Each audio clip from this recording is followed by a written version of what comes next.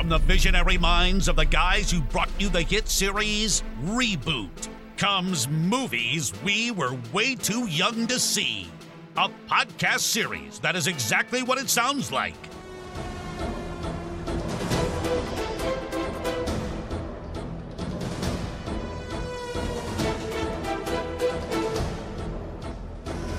Hello everyone and welcome back to Movies We Were Way Too Young to See, a look at some of the most influential films we grew up watching, regardless of parental approval.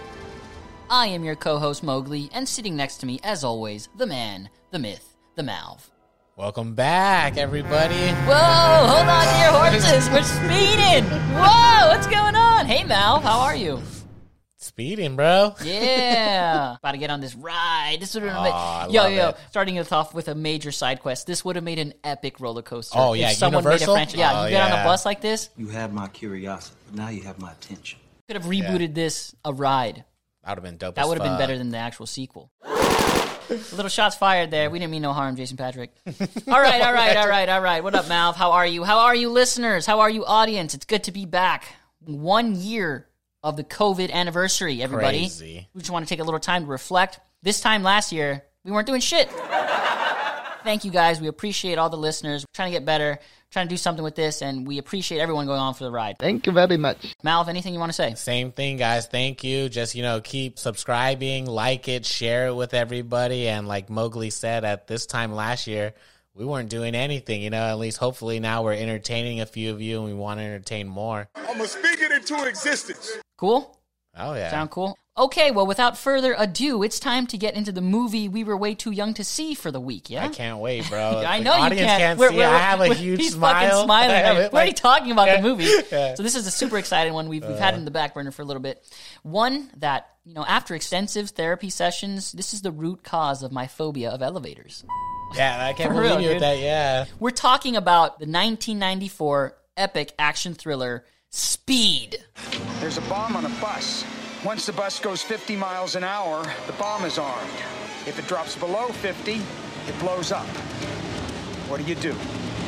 What do you do? It wouldn't be Movies We Were Way Too Young to See if we didn't reveal the age in which we first saw this movie. So, Malv, go ahead and do the honors. How old were you when you first saw this?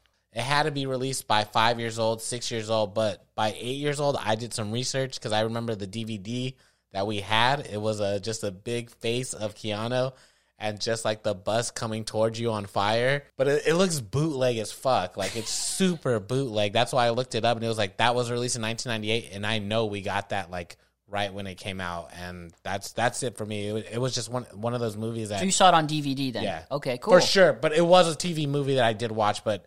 memories are from the DVD. For me, I'm going to say the memories are from the VHS, because I didn't have the DVD. I had the VHS. So probably 96. I was no more than 6 years old when I first saw this movie, and it was very impressionable. I saw it at my house. Someone had rented it, and we were all watching it, and I stayed in the room. I stayed in the living room, and I shouldn't have. It was at this moment that he knew he fucked up. He was like, what? Or I should have. No, I think you should have. I'm glad I made that decision. Right? You get so much wit, so much action, just so much energy from that movie. Yeah, and a podcast 30 years later, or 20-something years later. Before we even get into the log line, we should just go ahead and discuss the cast and how, like, in the 90s. Yeah. This is starring Keanu Reeves, Sandra Bullock, Dennis Hopper, Jeff Daniels. I don't know, Lloyd. The French are assholes. Joe Morton, if you're unfamiliar with that gentleman, he plays the Lieutenant McMahon. He was also Miles Dyson in the Terminator T2. franchise. Yeah. I don't know how much longer I love can that hold acting. this.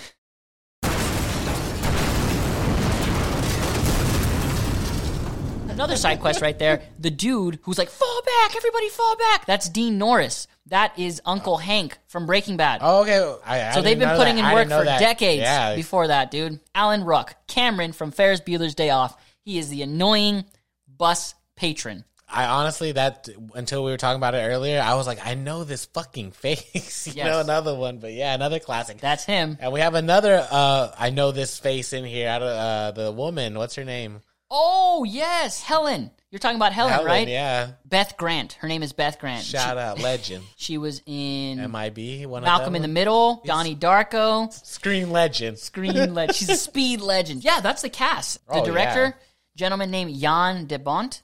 I'm also going to give a shout out to the music composer because the music in this was sick. It gave me... It's my favorite. I thought, the way this was directed, like, it felt like James Cameron could have directed this movie. Rewatching it. Oh, yeah, no, It the was pacing's sick. too good. Super good pacing, and I bring up the music because it was very Brad Fidel-like vibes for me, at least. I love it. Mark Mancina, so shout out to Mark. The writer, gentleman named Graham Yost. Pop quiz. Pop quiz, hot shot. Pop quiz, hot Pop quiz, shot. Mowgli. What do you got? Mal? Who did some redrafting, rewrites on this and was really influential in the movie we see now? So who behind the scenes? Behind the scenes. Who's Graham Yost? uncredited? Who's an uncredited writer on Speed? Shit, I don't know. Josh Whedon. Joss Whedon? Yeah. Wow, look at that. I know we're not supposed to talk about him anymore, but Yeah, right. just give him a shout out. Just for give him that credit. right. Because it's a good movie. We have to say who helped write it. Well, yes, that's interesting. I didn't know Joss Whedon was a part of this. I did know someone else who was a part of this, and that was my sound design professor when I was in school. He actually won the 1995 Oscar. The Oscar goes to... His name is Stephen Flick. He traumatized me as a child, but meeting him in person, he was such a nice guy, right? Isn't that funny how, like, the worst dude ever who, like, scared you, like, literally for at least 10 years? Because in that first scene, too, where I'm assuming you got your phobias, like, you hear the metal... Yeah, you just hear all that stuff. So he was responsible for that, assembling that. I finally faced my fears and... Got in an elevator? I got in an elevator with him. Yes, I did. Fuck. Unintentionally, yes. And it turned out okay. We gonna be all right.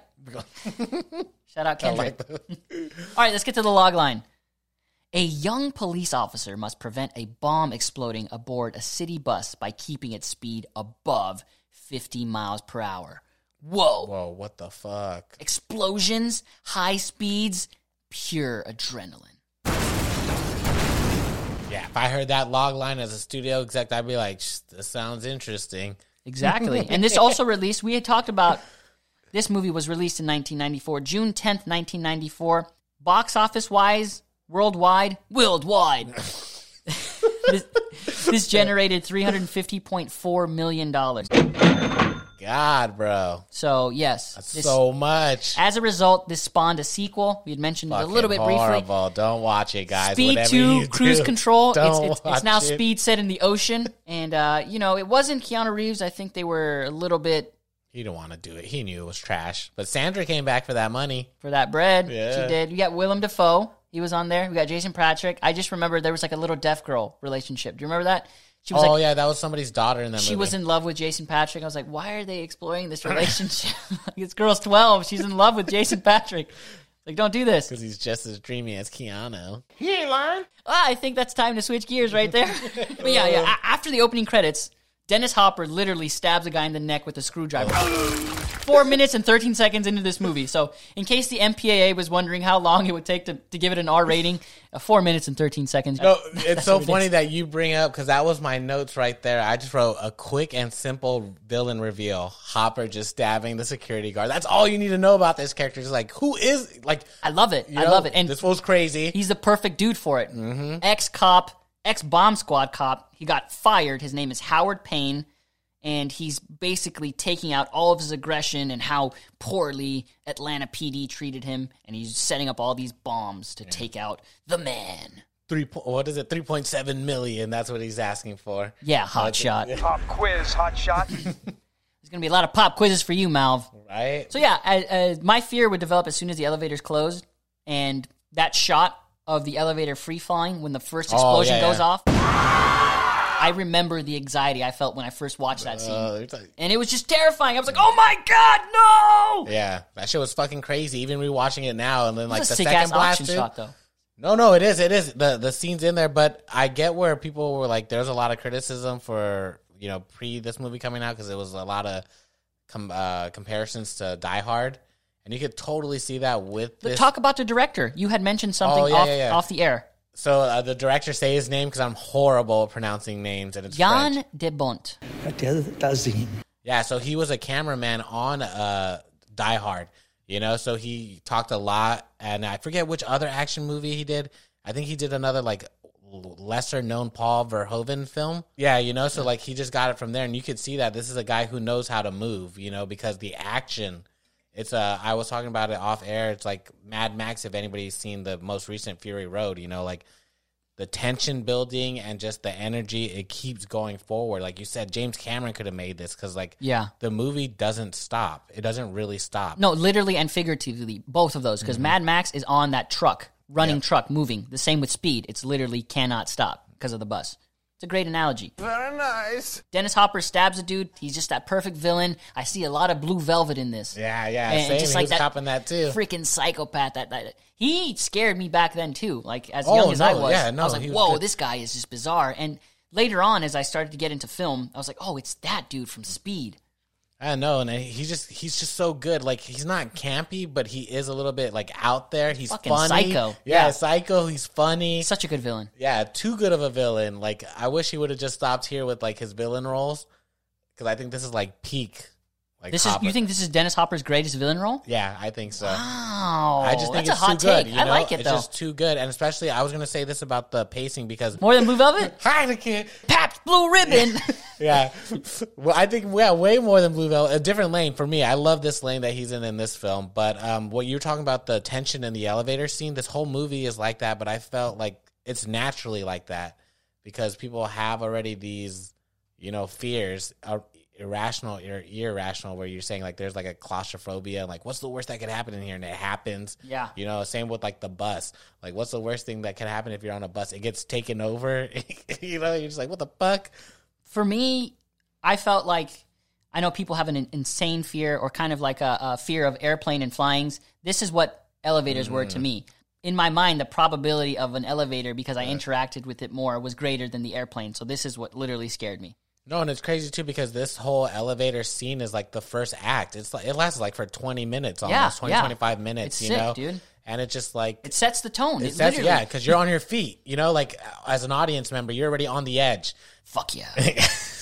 And that's all you can say throughout the whole thing, really. You're just like, oh, fuck, because it's just the pacing, it just keeps going. There was like that one lady, she was so scared to get out. As a kid, I was so mad. I was like, get off the fucking elevator, you dumbass! That's what I did when I watched it. You're like, stupid bitch, hurry up, get out. Or like, just put a beat there. But like, no, like, even there, it's like, and that, at least that was scary to me. It didn't give me any harm, but because while everybody was escaping, like the elevator would move up and down, so you got that tension and scared of like somebody's gonna get chopped in half. That was Stephen Flick. That was my coach. That was my professor, dude. And that's what you're waiting for. You're waiting for somebody, or you don't want it to see it, but you're like, somebody is going to get smashed. Once it does the switch up to like the main story of going on the bus. That's when, like you said, or like why I brought up it turns into that Mad Max movie. You can't stop. I can't stop. The story is literally you can't stop this bus or the movie end, and that's why the stunts on this were good too. We didn't even highlight that. That's like a big part of action movie. Keanu, did he do his stunts? Oh yeah, he did. He did a lot of them in this one. Whoa, I like practice, bro. So what was Keanu in? What was this for Keanu? We had mentioned this a little bit. Is this kind of like he's already been established? Mm-hmm. He's already had Point Break had already been out. He'd already had My Own Private Idaho, right? Yeah. So he had been a pretty household name, or was he just pretty getting well there? known? I would say. I say he was pretty well known. Like this is his 10th film in, So like but this took him to another level, though. I would say this took him to superstar, like part 1. Yeah. Whoa, the end of the first phase. Whoa. Yeah, straight up. Phase 1. And, okay, let's just talk about that then. Let's talk about the actual main meat and potatoes, the bomb on the bus. So much happens into there. It starts off in Santa Monica. Very familiar with that area. Side quest. The bus you want to take, or the bus that ends up kind of in that LAX, El Segundo area, is probably the Big Blue Bus number 3. I know, because I used to take it. Where are my Santa Monica Corsair alumni?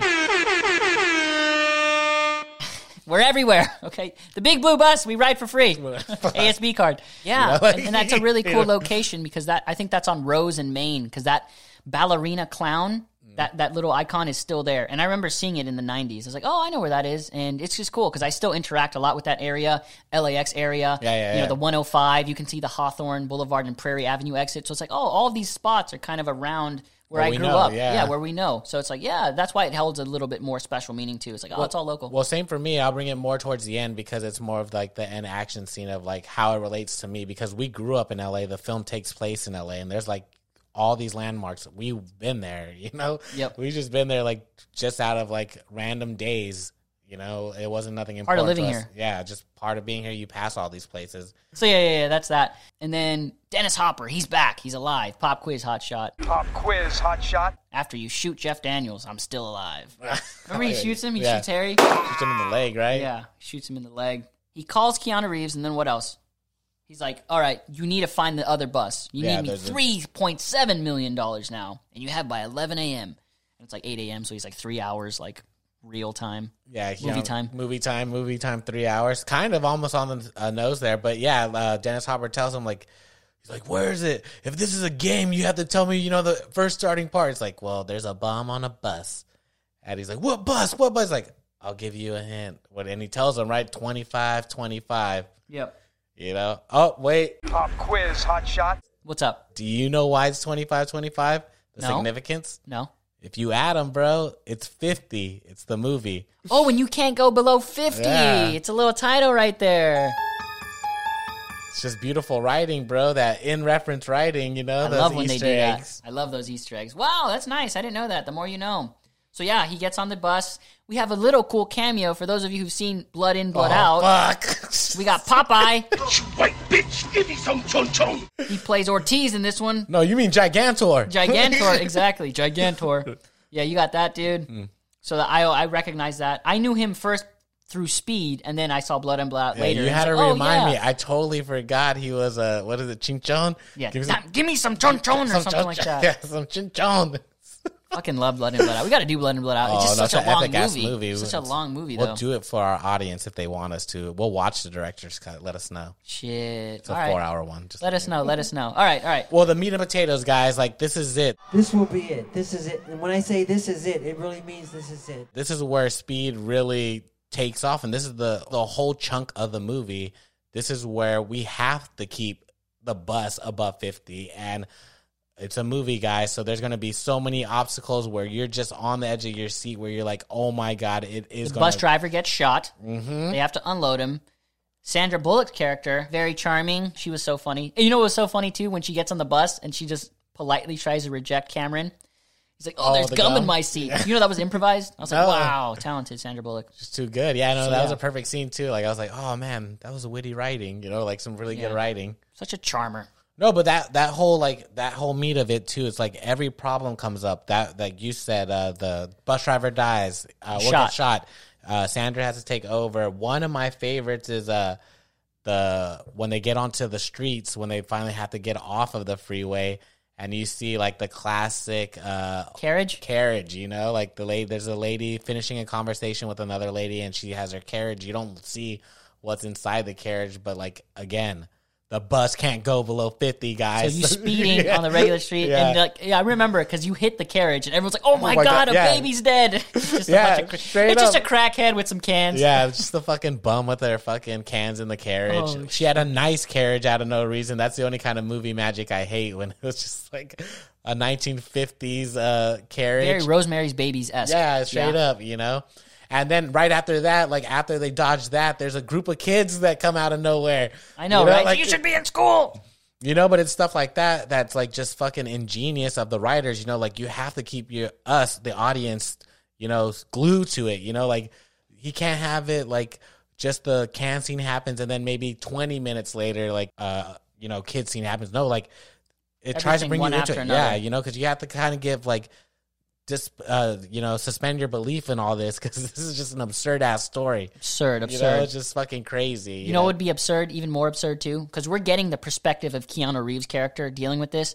I always thought it would be funny if we see this movie through another perspective of a bus passenger. Who, Gigantor? That's going to be, Gigantor would be funny. But no, we're going to go with Cameron from Ferris Bueller. The yokel. The yokel. I'm just a yokel. Yeah, exactly. So I thought it would be super funny if we did him. So it was kind of like a little mini reboot. Like, what if this bus aspect was such a smaller part of his story, and like he's carrying that briefcase or whatever? Like, what if he's stoned on cocaine? Like, there's a bunch of blow in there. That'd be dope. And this whole time he's like super stoned on fucking cocaine, and like, yeah, it would be super silly. It's on a massive, crazy LA trip.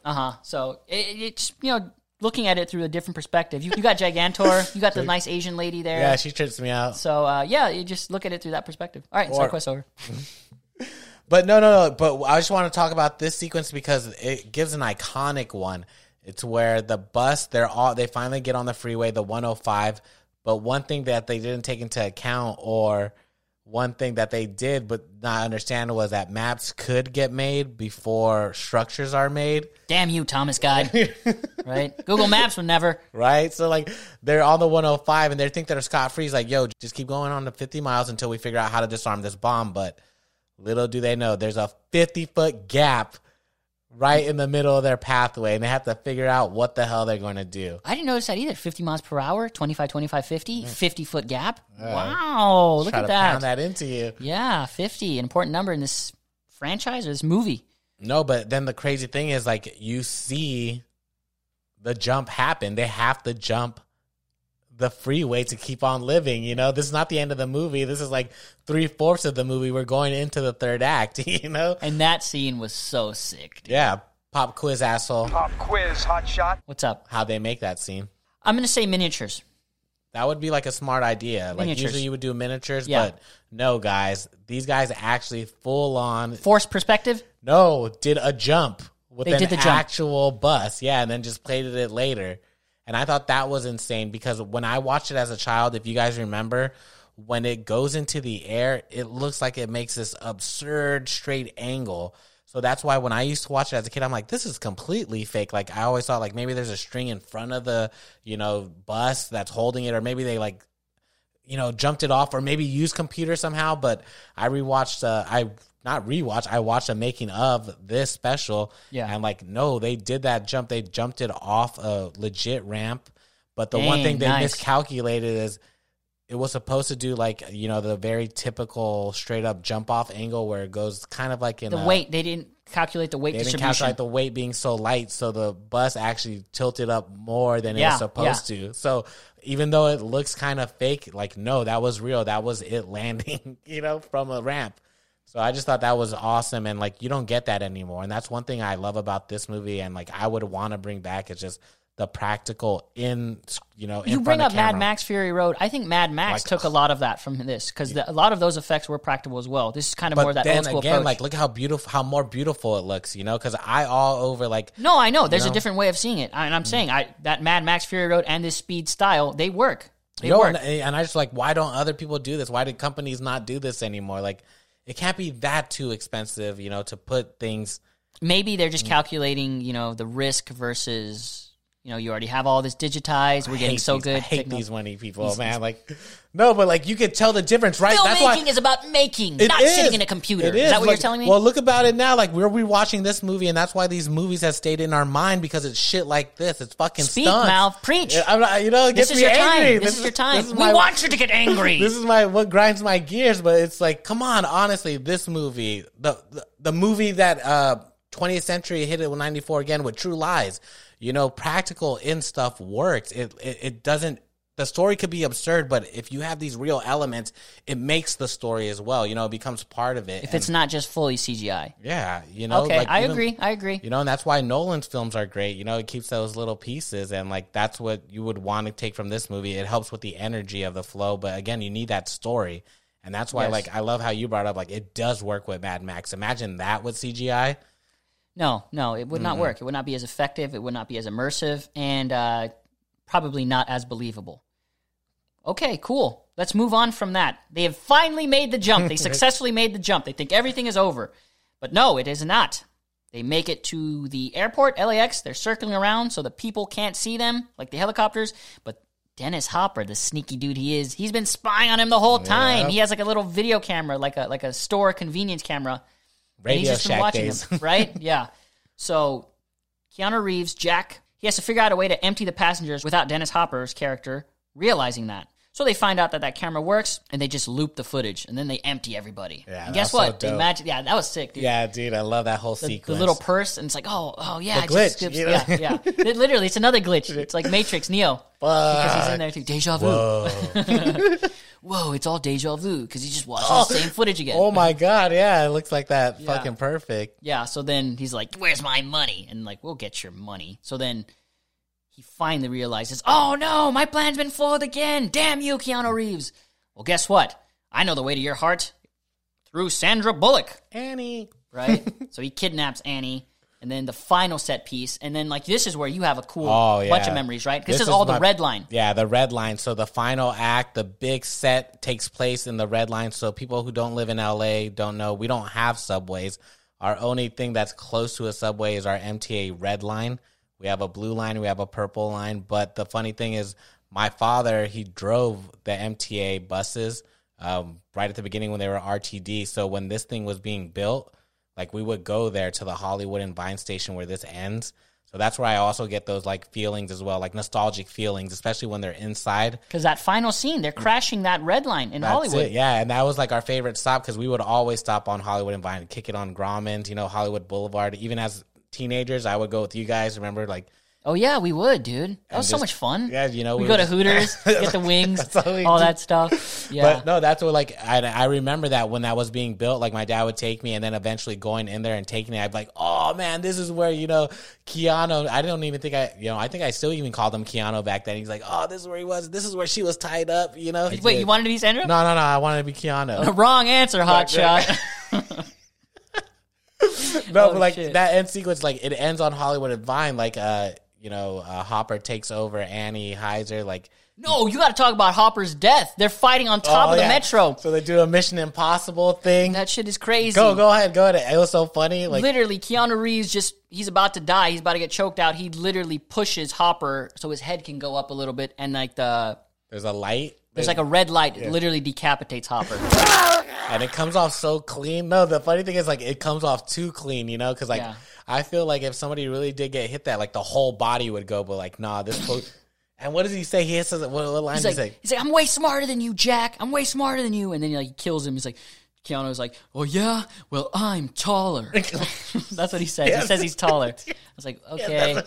It's great, Keanu. Yeah. Let's save Annie now.